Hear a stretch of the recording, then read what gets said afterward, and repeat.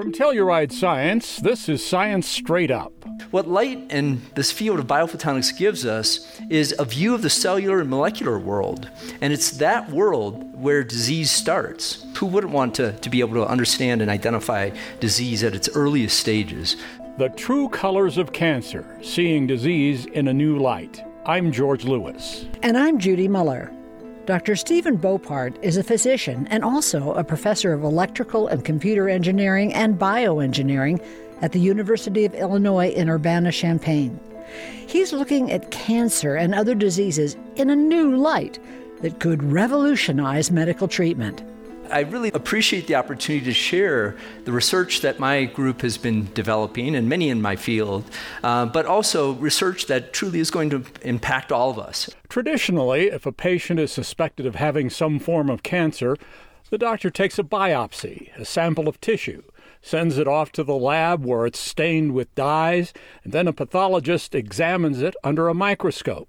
A process that can take days of anxious waiting for the patient. It's actually over 100 years old in terms of this whole process, and to us it seems a bit archaic. What Dr. Boppart and his colleagues have done is use laser light to examine the tissue right on the spot where the sample is taken. Then, using artificial intelligence, do a quick analysis of how that tissue looks using different wavelengths of light, showing off cancerous growths in brightly colored computer-generated images, the true colors of cancer. So imagine then, instead of this image that takes a day or two, we start to get all these types of images in real time, basically by shining different types of light onto the tissue and collecting the light that comes back from different structures. As he speaks, and I'm sorry we can't do it justice in a podcast, Dr. Boppart shows off a series of slides, some of which resemble those spectacular NASA Space Telescope photos of distant stars and nebulas. One of my grad students likes to call this the tumor galaxy, because if you didn't know we were looking at a microscopic view of tissue, you might think this was coming from the Webb telescope that's currently looking at all the galaxies out there. So because these images are so rich with data, we can apply this AI approach, and we can actually automate and have that algorithm identify which regions are more suspicious and which look normal. What's really exciting about all this is that laser imaging can detect activity that may lead to cancer even before malignancies start to form. With this type of imaging technology, we see things that people haven't seen before. And when we started imaging, this image came up and we saw all these little blue dots, but no one could really figure out what we were seeing at first. Those little blue dots they saw are vesicles, microscopic sacs filled with liquid. Now, these are a new hot topic in science because while biologists and medical scientists used to think this was just garbage that the cells were trying to get rid of, we now know that the cells use these vesicles to signal other cells throughout the body. Because those vesicles can act as messengers, they may give researchers a new understanding of how cancer recurs in some patients and metastasizes or spreads throughout the body.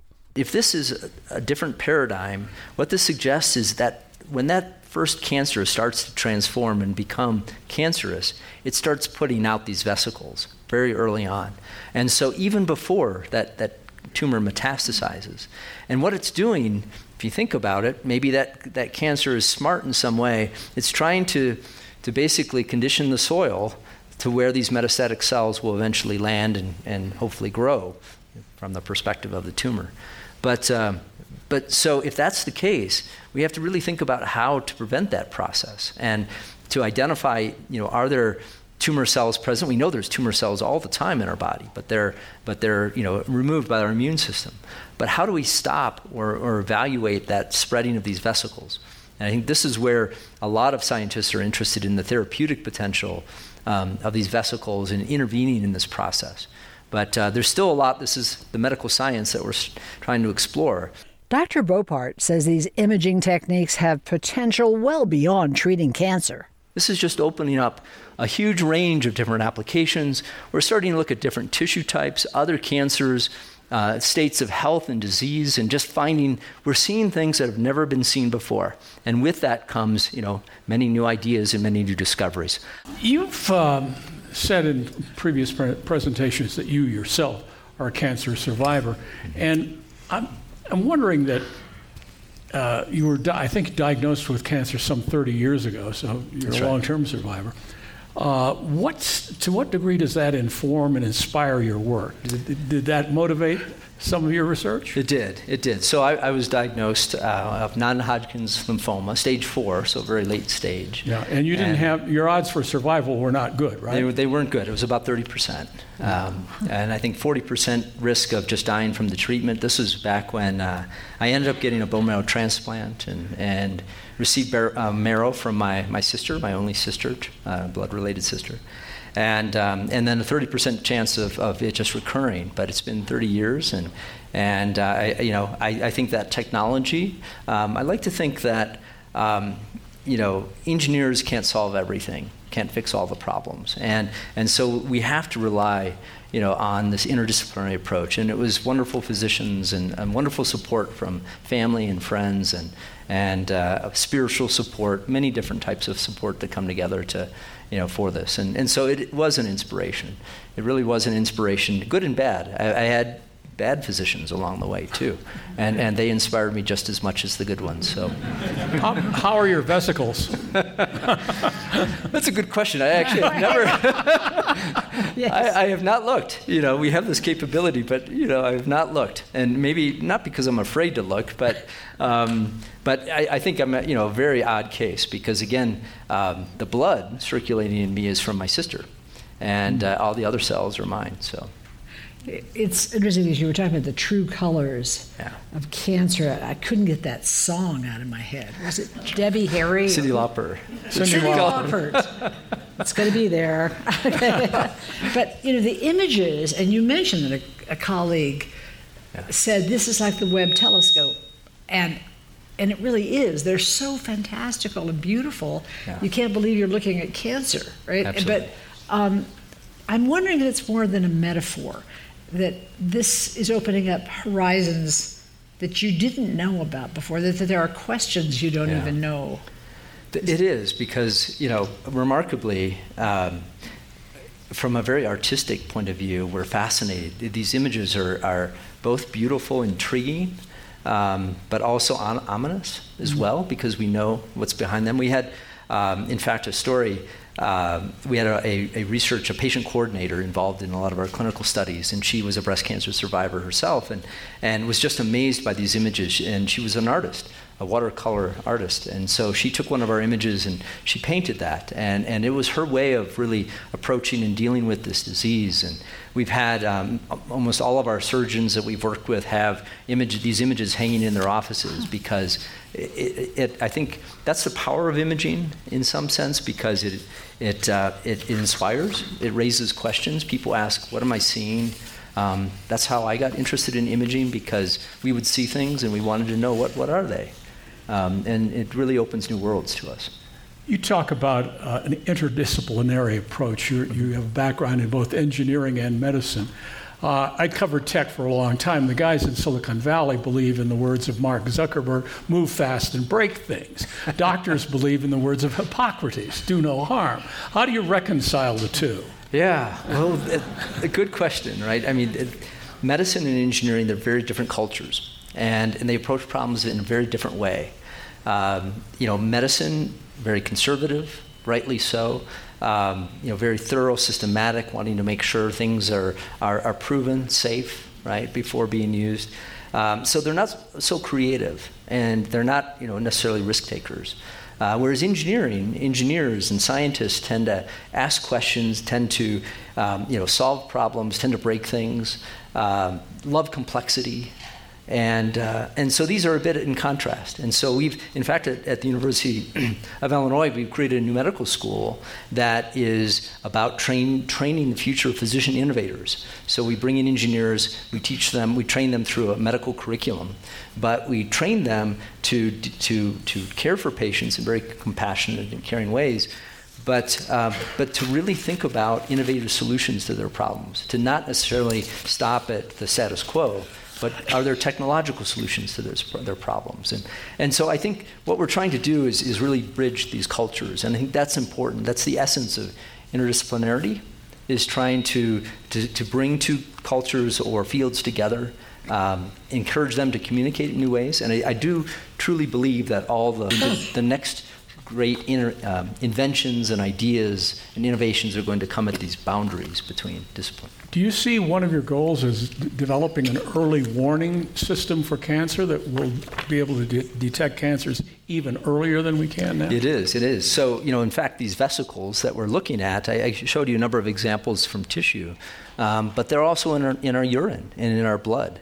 And so we've been actually collecting them from urine, from human subjects, those with breast cancer, those healthy subjects.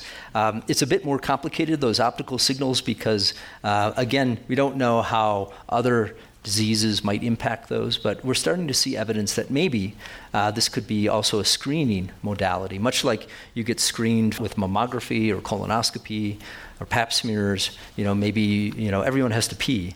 So that's that exactly may be a test. The question I wanted to ask is, you had told us in an earlier conversation that this is about 5 to 7 years out from seeing it in clinics and hospitals, right? Well, we hope so. Okay. Yeah, we hope so. Let's assume that's true. What would that mean to a woman who's going in for her regular breast exam, for mammographies or MRIs? Yeah. How does that change? Yeah, I think that before we kind of get to that patient, that level, the screening level, I think that these technologies are going to have greater impacts on, say, pathology as a field. So again, this whole idea of digital pathology, being able to capture these images and do that rapidly, I think that's going to have more of an impact. So we're going to be able to see new markers of disease. We're going to be able to get those results earlier, maybe even at the bedside, when the doctor sees that patient. So I think that's going to happen soon, and not just my work, but there's a lot in our community, in our biophotonics community that are working on this problem. But I interrupted you because you were saying everybody has to pee. Keep that going. What is that? Yes. So, I think there's lots of ways that we can think about how to non-invasively sample this. There's a lot of work going on looking at other markers for cancer in the blood, and I think that's going to be coming as well. And I think we're going to shift. We're going to see a shift, and we're going to be using blood markers or urine markers to tell us there's a cancer present, and we've got to figure out where it is. You come from a small town in Illinois, Harvard, Illinois, population, 5,000 at last count. How soon do you think that rural communities like yours or ours here in Colorado will have access to this technology? Yeah, I think that's one of the goals for a lot of the biomedical engineers these days is they're trying with their innovations to make technology better, more sensitive, but also more widely accessible and lower cost. And so we understand that those engineering challenges are important to bring those systems to the rural communities or globally, to underserved populations, and so that is something we're all thinking about. And I come back to this comparison between medicine and engineering. As engineers, we love complexity, right? We love labs that are full of equipment and wires and knobs, and the more the better. But in medicine, the simpler the better, right? If there's one metric that could be measured that would tell a doctor, is this disease or normal? That's really kind of what we have to channel our technologies to. So while we have a very complex laser system, we're also looking for ways that maybe just with a simple LED or a laser pointer, we can identify a marker that will tell us if something is wrong. You mentioned artificial intelligence and AI sometimes now brings up fear. AI, a bad thing. Yeah. But in this case, how is that going to be? How is it really a key for you? It really is key. And in fact, I think the medical community doesn't always refer to it as artificial intelligence. We like to think our intelligence isn't necessarily artificial, but that it's augmented intelligence. And they truly see these algorithms and these approaches as augmenting their practice, right? That rather than looking at hundreds or thousands of images to see if there's something wrong, let an algorithm, let a computer do that and simply be able to flag is something normal or abnormal. It's a whole lot easier to be able to determine is this a normal or an abnormal than it is to say that that's a specific disease type. And so let the specialist determine what that specific disease type is, but let an algorithm say, is this normal or abnormal? I've heard your technology compared to sonograms, only you're using light instead of ultrasound. Can it be as non-invasive as a sonogram? Can you shine light through layers of skin without making incisions? Yeah, so that's one of our challenges too. And I think if you look all across biomedical imaging, you'll see that there's a trade-off we make. So MRI is great, can image all the way through the body, but it doesn't have the resolution to be able to see a single cell, right, or subcellular. With light, we can see those cells, but we can't see those cells throughout the whole body. So we've done a lot of engineering of different beam delivery systems. So fibers, about the size of one of your hairs, optical fibers to deliver light into the body, or obviously wherever the light can get to. So skin, for instance, through the eye.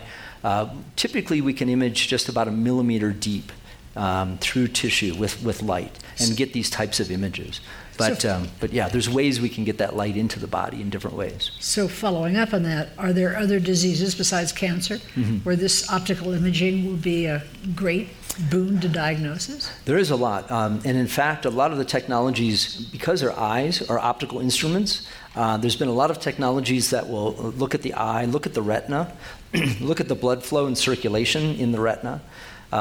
Look at the skin and the vessels, within our skin. There's many other ways that we can use light to do that. And I gave some examples during surgery. So in surgery, you naturally have an opportunity of exposed tissue to image with light. And if you think about it, there are a lot of optical instruments already in practice. So the colonoscopy that you have, or the bronchoscopy, or you go into primary care and they'll use an optical instrument to look into your eye or your ear. So just simply looking at those optical instruments and adding some of the new advanced optical imaging is possible too. So you're not saying colonoscopies are going away? No. Okay. We're thinking about that, but unfortunately, no. Not in the short term. You're going to be generating mounds and mounds of data with all this technology. Does managing that data worry you? Do things like drowning in too much data bother you? Maintaining confidentiality, making sure nobody accesses the files who shouldn't? Yeah, so those are a couple questions there. First, the volume of data, right? With this multimodal imaging and just the high dimensionality that we see, we get terabytes of data, and it's just huge, enormous amounts of data. But fortunately, the computing power has really kept pace too. So the computers, the processing that's possible, the AI algorithms that can help sort through all this data, those have really kept pace. So we love data. The more data, the more information that there is present, and we just have to sort that out. Now, the privacy issue is another fact too, and that's certainly that's of interest and concern for all of us as well. I think in general, people recognize that we have to have those protection systems in place to preserve that confidentiality, and that too is advancing with the data we collect. Is this going to put pathologists out of business, or do they have to go back to school? I mean, are they going to resent you? I mean, what's happening? Yeah, no, I don't think anyone in the medical community should be afraid of these advances. They should really look to them as augmenting, what they can do. But I think the pathologists are probably the most concerned and at risk. We've shared these images, and we've made this proposition, to pathologists to say that, we think we can do better. And about half of the pathologists will say, I need that H&E image to be able to make my diagnosis. The other half say, boy, these look really interesting, and I can see the potential here. And usually it's the color of their hair that dictates which side that is on. And so, I think we're starting to see this information, and again, this digital pathology. These types of changes, when you change the culture of a field, the culture of medicine, it takes a generation. And so a lot of what we're focusing on, again, is training the next generation of physician innovators to think differently. Well, we want to leave time for questions from our audience. Yes. So just curious, when you're thinking about the types of cancer, are there certain cancers that lend themselves better to your early research than others? Or are there some that are tricky from a therapeutic perspective? Yeah. We think that what we're seeing here and with these vesicles is really universal across all cancer types. Now, we do know certain cancers will put out more of these vesicles and change in different ways. So brain tumors, breast cancers tend to produce more of these vesicles than others. But there's certain, again, we think all cancer cells will use this mechanism to send information and signals out to the body. And just trying to decode what that information is a challenge for the scientists. There's other diseases too. So we're looking at Alzheimer's, neurodegenerative diseases, just even in exercise. When you exercise, if you're at altitude, if you injure a muscle, your muscle cells will put out these vesicles as probably a way of informing the rest of the body that something's injured and we need to repair something as well. My wife, she's a professor as well at Illinois, and she studies some of these vesicles in the area of aging and senescence. And she really thinks that these vesicles, as we age, these vesicles are what tells the whole body to age. And is there a way of understanding that language and slowing it down or processing it? So the point is that there's a lot of information. These cells use different mechanisms to spread this information. And this is really new to a lot of us scientists. Is it possible the vesicles are not negative, that they are doing a positive thing? They are, true.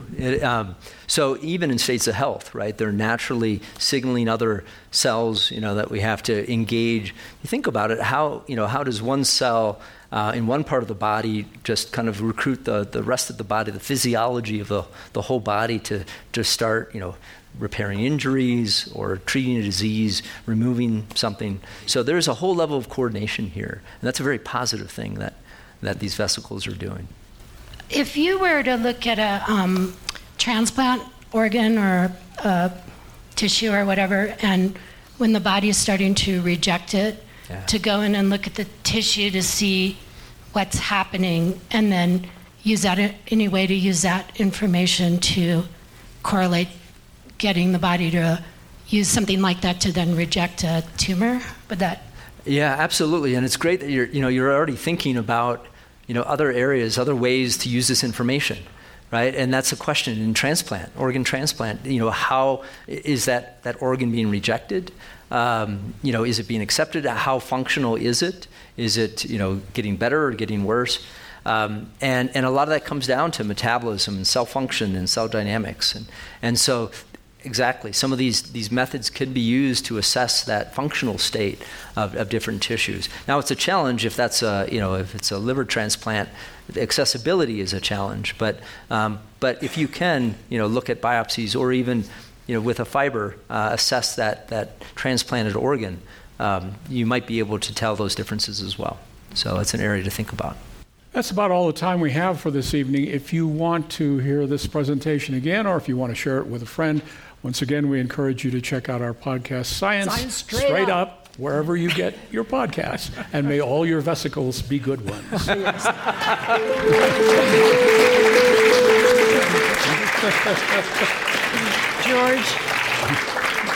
George and I want to thank Telluride Science for the privilege of moderating these amazing and informative talks again this summer. And let's all thank Dr. Stephen Boppart for a great evening. Yeah.